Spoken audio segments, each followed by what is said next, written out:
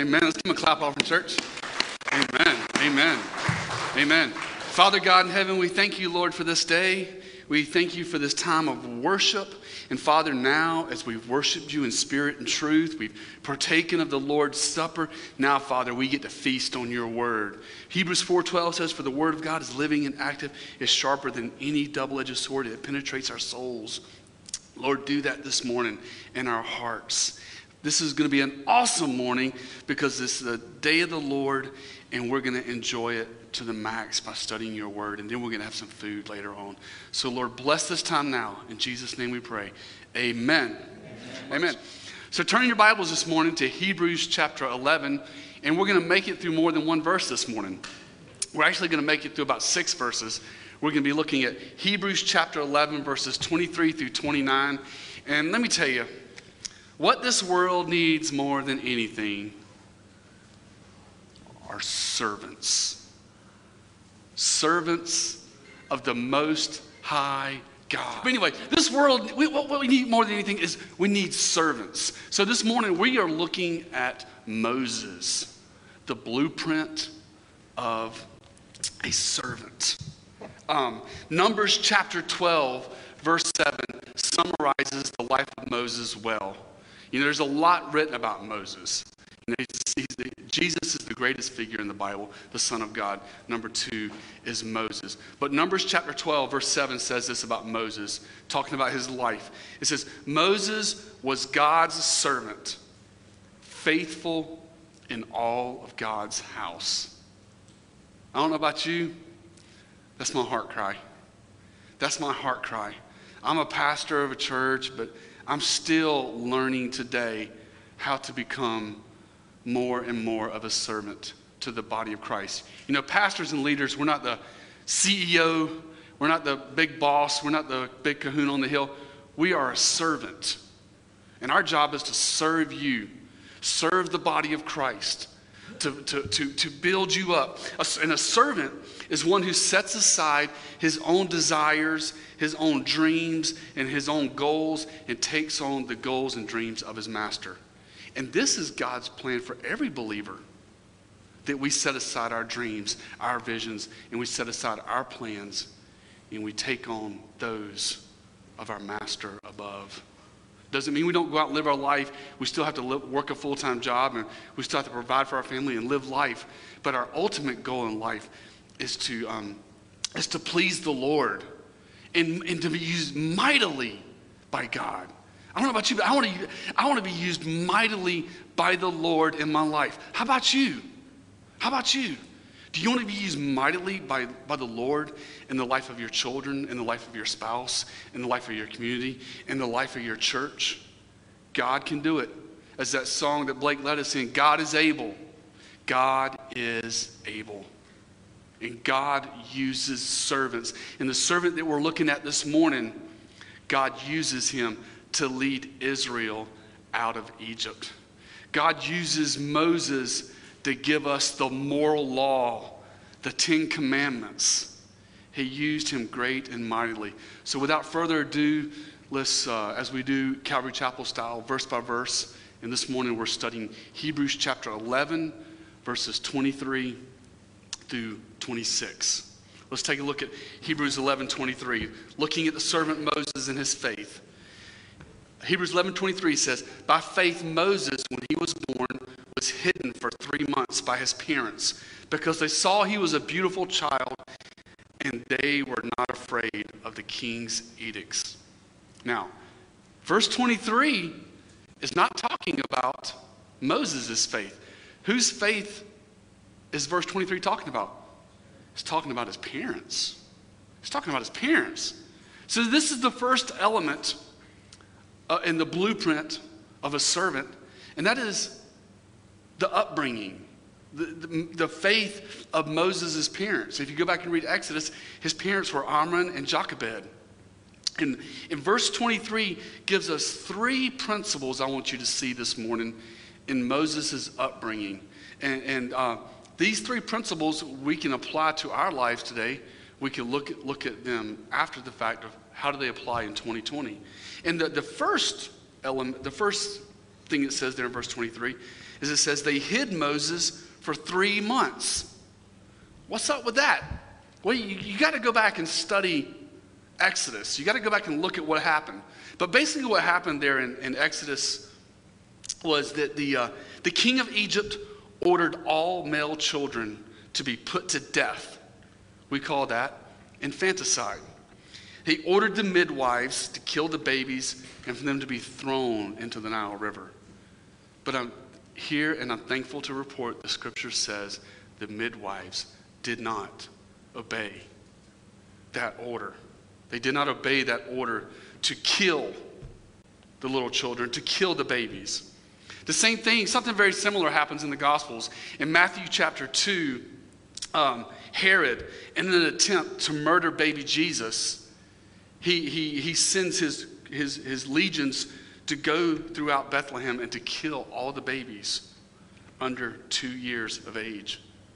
Family, I'm just here to say to you that, folks, God is not into killing children. God is not into killing children, to killing the unborn. It's a very dark day when a nation kills the most vulnerable. And it shows us how far we've fallen, how far our civilization has fallen from God and from his word. Every life is precious. Every life is created in the image of God, and it starts in the womb. Jeremiah chapter 1, verse 5, Isaiah chapter 44, verse 2, Isaiah 44, 24, Psalms 71, verse 6, Galatians chapter 1, verse 15.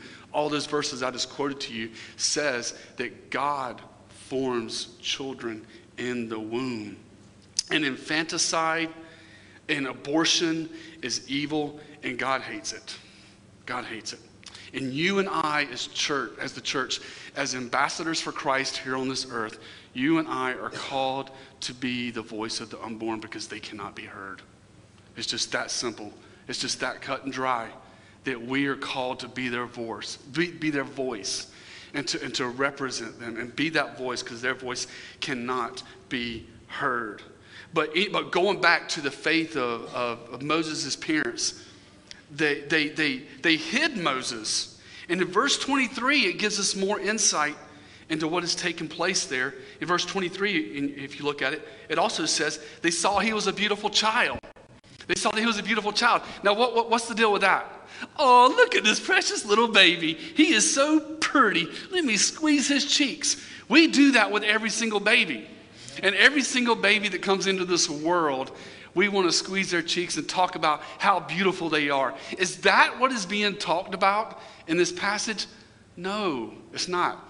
Because in Acts chapter 7, verse 20 to be exact, gives us insight into this beautiful child. Acts chapter 7, verse 20 says, it was at this time that Moses was born. Here it is, guys. He was lovely in the sight of God. And he was nurtured for 3 months in his father's home. So here you have Hebrews chapter 11, verse 23, and Acts chapter 7, verse 20 for your notes to go back and study, is talking about Moses being beautiful. And what's going on is God is revealing to Moses' parent that this is a special child and that God has a plan and a purpose for this little baby Moses. You know, God had a special plan for him. And here, my friends, I'm here to announce to you that God has a special plan for all children and for all life. God has a special and unique plan for your life. For your life. This unique and separate and different from other people's lives. He has a plan for each and every life. Jeremiah 29:11, half of the believers, I know this is their life verse. But Jeremiah 29:11 says, for I know the plans I have for you, declares the Lord, plans for prosperity and not for disaster, to give you a hope and a future. God has a plan for all people. All people. And that plan is simply, we'll give it 4 steps. The first plan that God has for all people is that they repent. That they repent and they turn from their sins. That's required for salvation. That you turn away from the old life. That you turn away from Egypt. Repent. The next part is believe.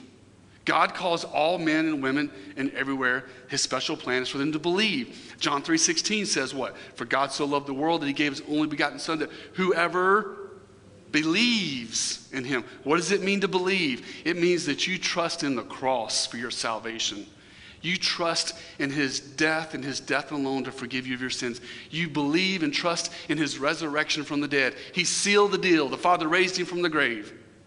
And we believe that with all of our hearts. So repent, believe, and then receive. Receive. The Bible says that to those that received him, he gave the right to become children of God. What's up with that receive? It's where you come to a point, and all these things happen together in salvation. They repent, they believe, they receive. They ask for forgiveness, they turn from their sin, they put their trust in Christ. And then it says that they receive. They come to a point where they say, Lord Jesus, please come into my life. And the third member of the Trinity, the Holy Spirit, comes and lives and dwells inside of you. And then, once you get that right, you got everything right, by the way, then you follow his plan and his purpose for your life. Now, I know Jeremiah 29:11 was written to the nation of Israel when they were coming out of captivity and they were going back to the promised land. But the principle applies to us. The principle applies to us that he has a plan and a purpose for all people. That all people are unique. All people are special in God's eyes. And disability or something that's wrong with them does not disqualify them or take them out of God's plan. They are unique and they are special just the way they are. Amen? Amen. The third thing I want you to see in verse 23, I know we're parked here on verse 23 for a little bit, but this is very important. But if you look at Hebrews 11:23, it says that his parents were what? They were not afraid of the king's edicts. They were not afraid. And they were committed to raising Moses according to God's truth. That, my friend, is huge for 2020. That's huge. Because raising children today can be incredibly difficult and can be incredibly challenging. Could I get an amen? Amen. Okay, cool. Proverbs chapter 22, verse 6 says, train up a child in the way he should go, and when he is old, he will not depart from it. Mom, dads, our job is to raise our children and to, number one, teach them God's truth. Teach them the Word of God. Saturate their souls with Scripture. Pray for them, nurture them, feed them the Word of God, and let them know what God's truth is. We have to implant it into their hearts. And here in the text, you have Egypt, the king, trying to impose his morals and his belief and the way he thinks should be done onto the parents. And Moses' parents said, government, that is not your job. It is my job to raise my children. You stay in your lane, I'll stay in my lane. When a government dictates to us something that is contrary to the Word of God, you and I are like Moses' parents, and we do not fear the king's edicts. We teach our children God's truth. And when the government says, talking about infanticide here and killing the babies, in the context of the scripture, when the government says it's okay to abort a baby, or as one governor recently said, to comfort them and leave them on the table to die, we say that that is wrong. That is wrong. That is evil. Because that little baby has a plan and a purpose. And you and I, again, we're not afraid. Just like Moses' parents, this is something we can learn this morning. We're not afraid of the government. We're not afraid of the edicts. We do it according to the Word of God. Period. End of story. Verse 24. Verse 24, we're going to look at the first element in this learning to be a servant was his upbringing. So upbringing is very important. Kids, listen to your mom and dad. They got good stuff for you. They want to help you in life. You know, I can say this beyond a shadow of a doubt. Every single child, and I can say this to you adults concerning your parents. Your greatest fans in life is guess who? Mom and dad. Nobody wants Emily and Daniel to succeed more in life than who? Me and Irene. We're their greatest fans. And we love them, and we're very thankful for them. And I didn't lost my train of thought here. Oh, we're looking at identity. Looking at identity, starting with verse 24. Let's look at verse 24 and 25 together. It says, by faith Moses, when he had grown up, refused to be called the son of Pharaoh's daughter, choosing rather to endure ill treatment with the people of God than to enjoy the passing pleasures of sin. Oh, here's my word, identity. Identity.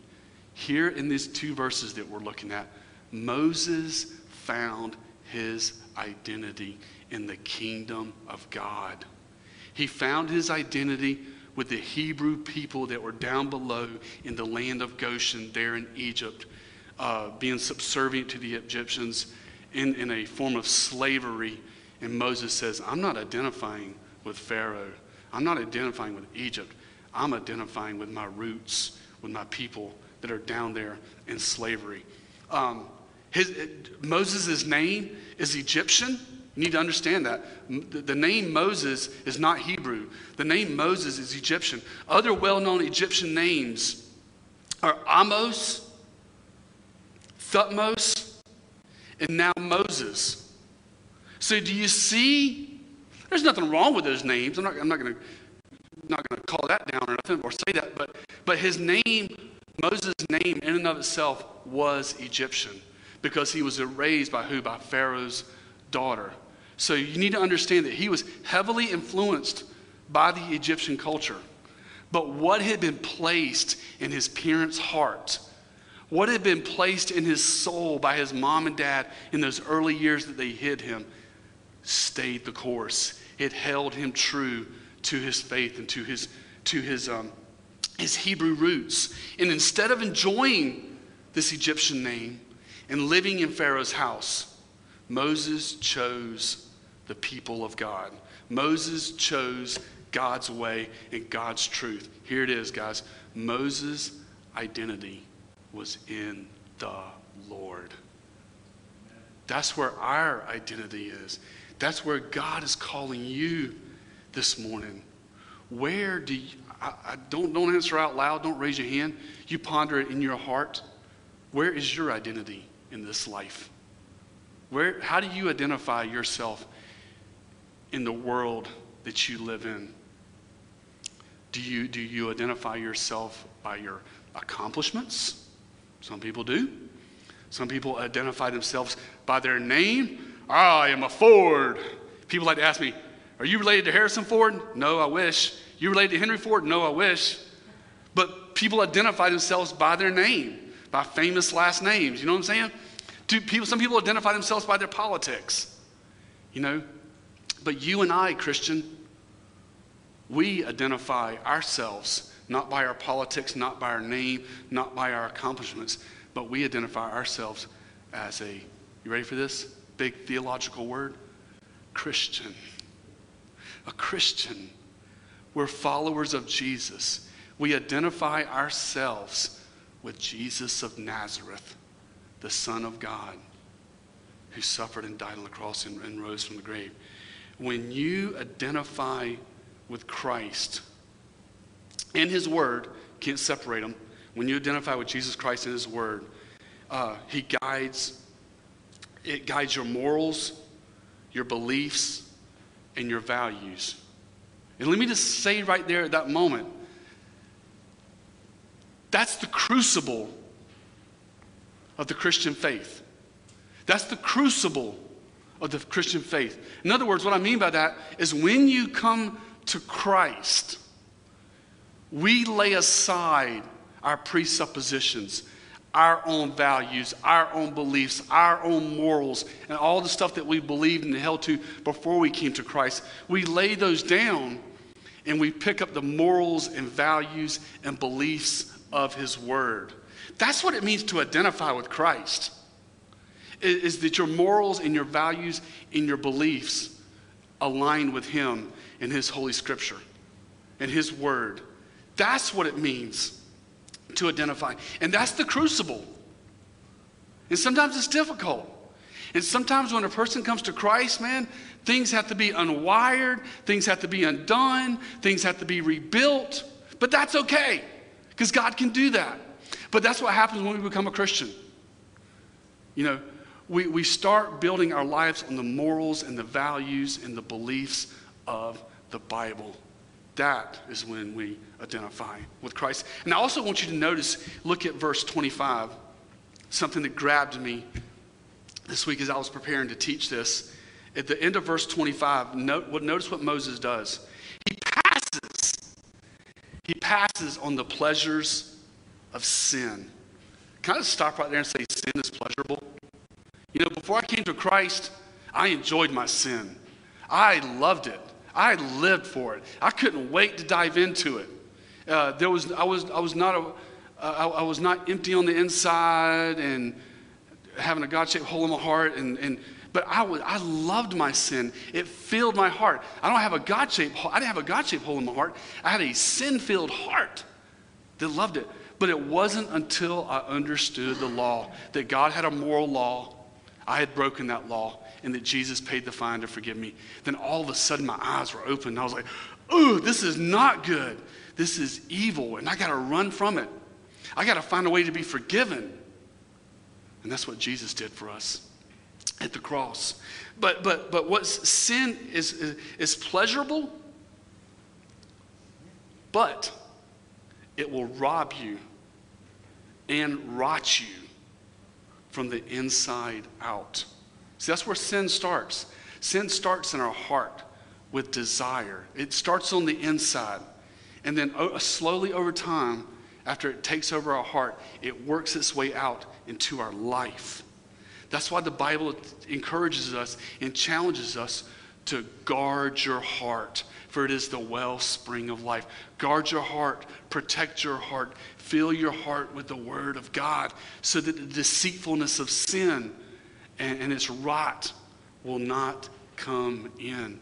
Family, I've been serving the Lord since 92, whatever that is, 26, 27 years. I witnessed a lot of believers in my life. I've witnessed people that were on fire. I've witnessed people that were lukewarm. I witnessed solid believers. I witnessed unsolid believers.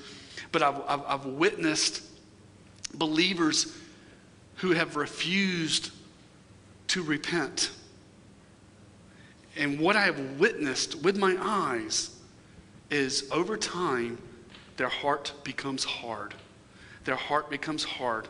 And slowly over time, it's a slow fade, it's a slow evolution. But over time, their life becomes filled with darkness.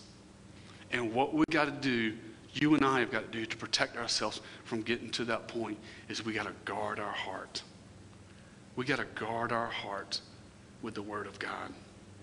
And we got to protect ourselves. There is a real spiritual battle in the heavenlies that's taking place for your soul, for your mind, and for your heart. And buddy, sir, ma'am, family, you got to guard it.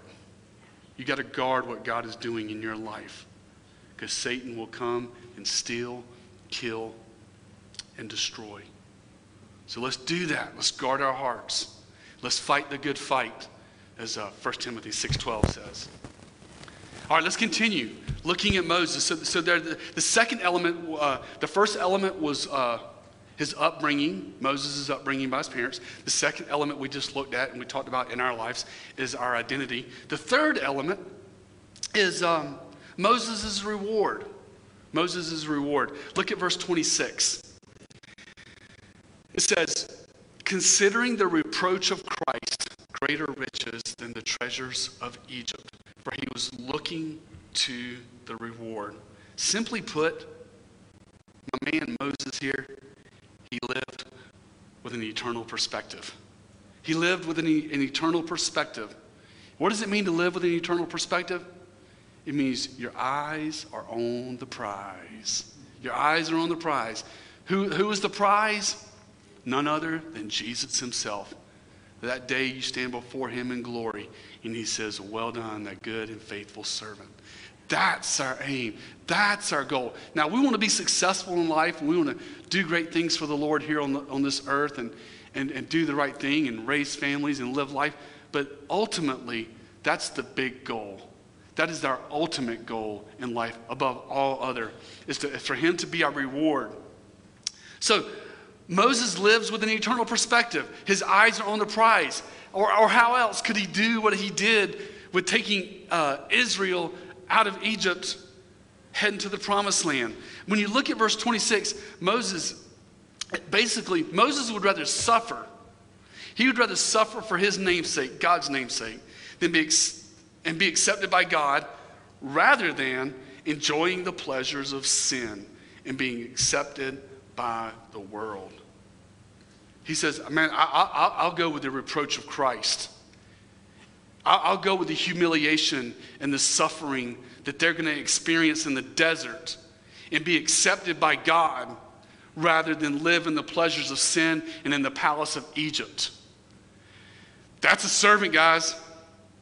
That's a servant, to choose life in the desert with the children of God, where they're going to suffer greatly and there's going to be difficult times, rather than in the pleasures of the palace with all the fans being waved on them and them being taken care of. Application for today.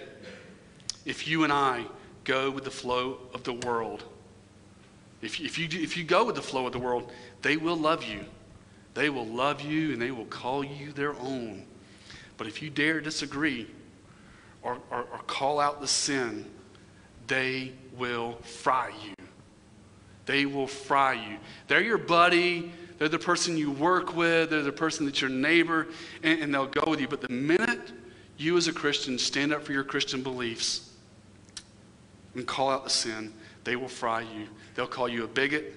They'll call you a religious wingnut. You will be ostracized. But my friend, if that's you, take heart. This is where real Christian growth takes place. This is where, man, this is where the backbone grows. This is where you get solid in your faith, when you stand for what you believe in the face of opposition. That's real growth, family. That is real growth.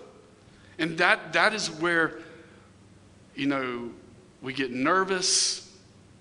We put ourselves in a situation where we're going against the flow. And there's only one place we can go at that point, and that is to God. And say, Lord, I'm trusting in you. I'm living for you. You and I, my friend, are called to leave the old life behind and to pursue Christ with everything. I'm going to repeat that. You and I are called to leave the old life behind and pursue Christ with all we have. And my friend, it may cost you. It may cost you greatly, but that is part of being a Christian. That is part of being a Christian. It's following Christ and following his word no matter what the cost. Do you understand the gospel? Do you understand the gospel of Jesus Christ? It means the gospel of Jesus Christ calls you and I to forsake everything, to forsake our dreams, to forsake our goals, and to forsake our desires and follow him above all else. Why? Because he is our reward. He is our great reward, seated at the right hand of the Father. Now, we don't go picking fights and causing storms and picking fights unnecessary. But when it comes to a point in life where you're having a conversation with someone, or you're at work and people ask you the question, where do you believe? What do you stand for?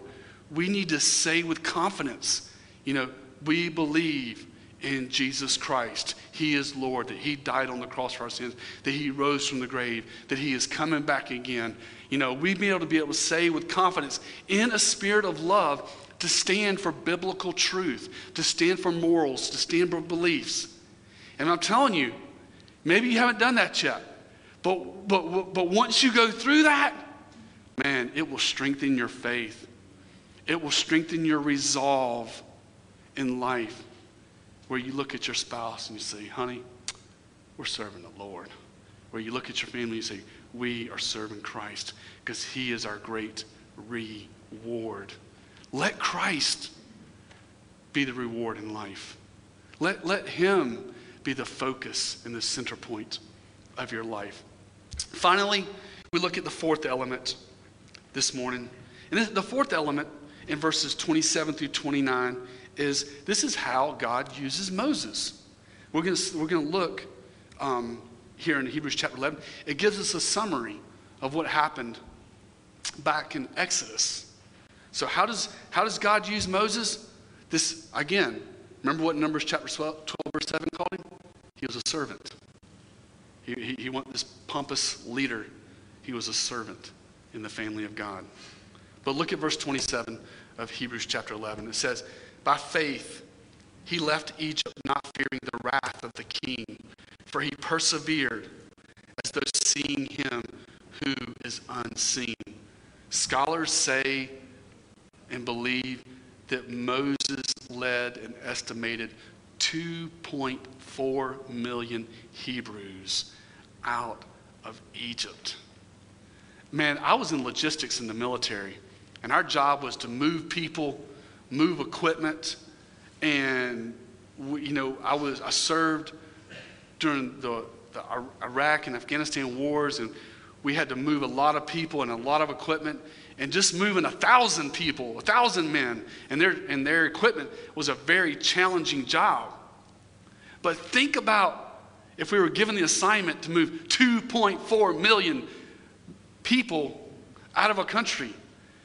That would be hard. I would, as a logistician, that would be a very challenging task. So how did Moses do it? By faith. By faith in God. Moses had a real faith. A real faith when he won. Three things, according to verse 27. That real faith that he had, that the Lord gave him, helped him to leave Egypt, number one, to depart from the continent of Africa and head into the Middle East.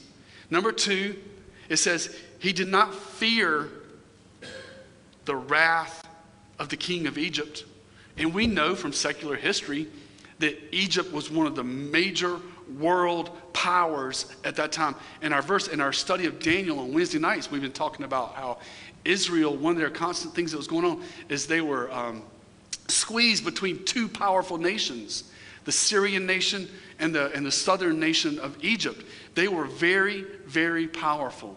But Moses and these band of Hebrews under Moses' leadership says, I'm not fearing them. I'm going to do what God has called me to do. And how does he do that? If you look at the end of verse 27 in the NASB, it says, through seeing him who is unseen. That is how my logistician friend Moses led Israel out of Egypt. He did it by faith. Verse 27 is this is survival 101 for the Christian. Just verse 27 is survival 101 for the Christian. Number one, as a believer in Christ today, you and I are called to leave Egypt. The word Egypt in the Bible is a reference to the old life, the old way of thinking. And you and I are called to leave Egypt, to leave the old life behind and enter into the promised land of this relationship with Christ. So survival 101 is you and I have to leave Egypt. Number two, we don't fear the wrath of the king. We don't fear the opinion of man. We don't fear what the people may say, because our goal and our hearts are to please the Lord, to please him above all else.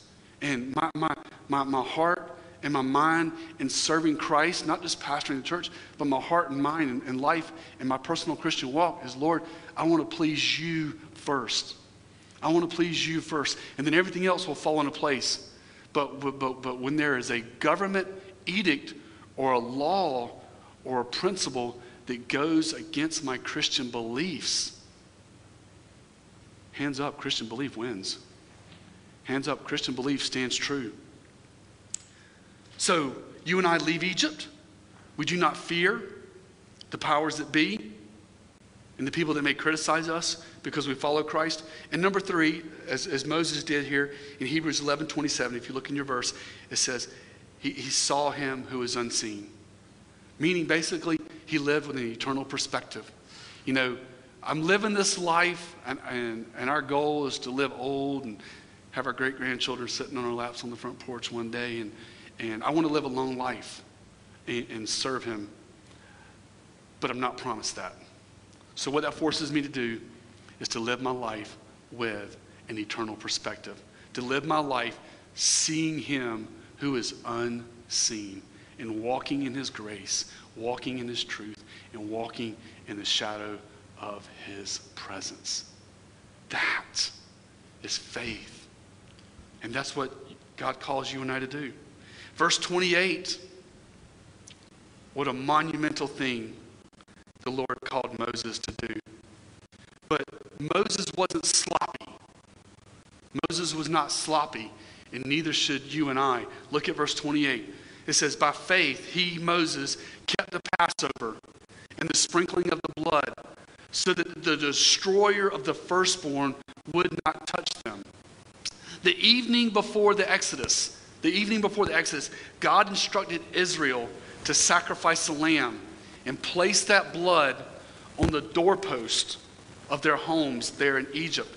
And when the destroyer came through at midnight, he passed over the homes where the blood had been applied. Moses was not sloppy. He understood propitiation. He understood the sacrifice. And Moses witnessed the power of the blood in the Passover. The death angel goes through there. If the blood was on the doorpost, they bypass and they killed the firstborn in Egypt. It was this event that changed Pharaoh's heart. And he finally came to a point, he says, let those people go. Let them go. But God used this to move the people out of Israel. And Moses was not sloppy about it. He understood the sacrifice. He understood the propitiation. You know, he knew the power of the blood.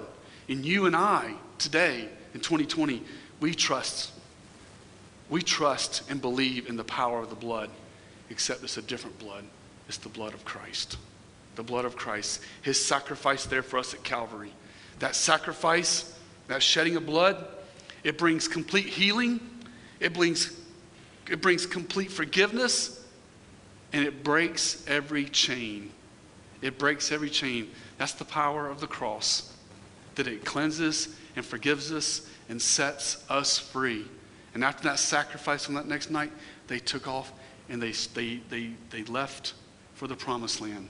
Unfortunately, they didn't go straight to the promised land, but at least they were leaving. You know, they still had some lessons to learn there in the wilderness. But he knew the power of the blood. There was a sacrifice that had to be made. You know, the biblical doctrine of propitiation and forgiveness of sin by shedding of blood, it did not start with Jesus. It started in the very, very beginning of Genesis, when an animal was sacrificed and Adam and Eve were clothed with animal skins. And we see it in the temple sacrifices and the tabernacle sacrifices and the brazen altar and the bulls and the goats and the lambs. And we see it all throughout the Old Testament. And it culminates on a hill called Calvary, where Christ shed his blood. And you and I are going to enter the promised land one day because of his sacrifice. Amen. Our last verse for this morning, verse 29, it says, by faith they passed through the Red Sea as through dry land.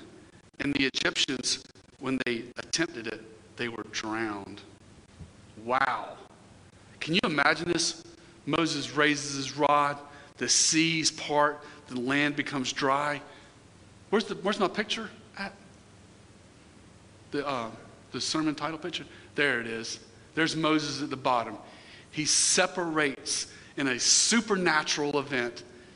He separates the waters. He goes through on dry land, not muggy land, not wet swamp, but it says on dry land. They passed through. And then what happens is the Egyptians come through. those two walls said, whoop, took him down. This was a servant of God.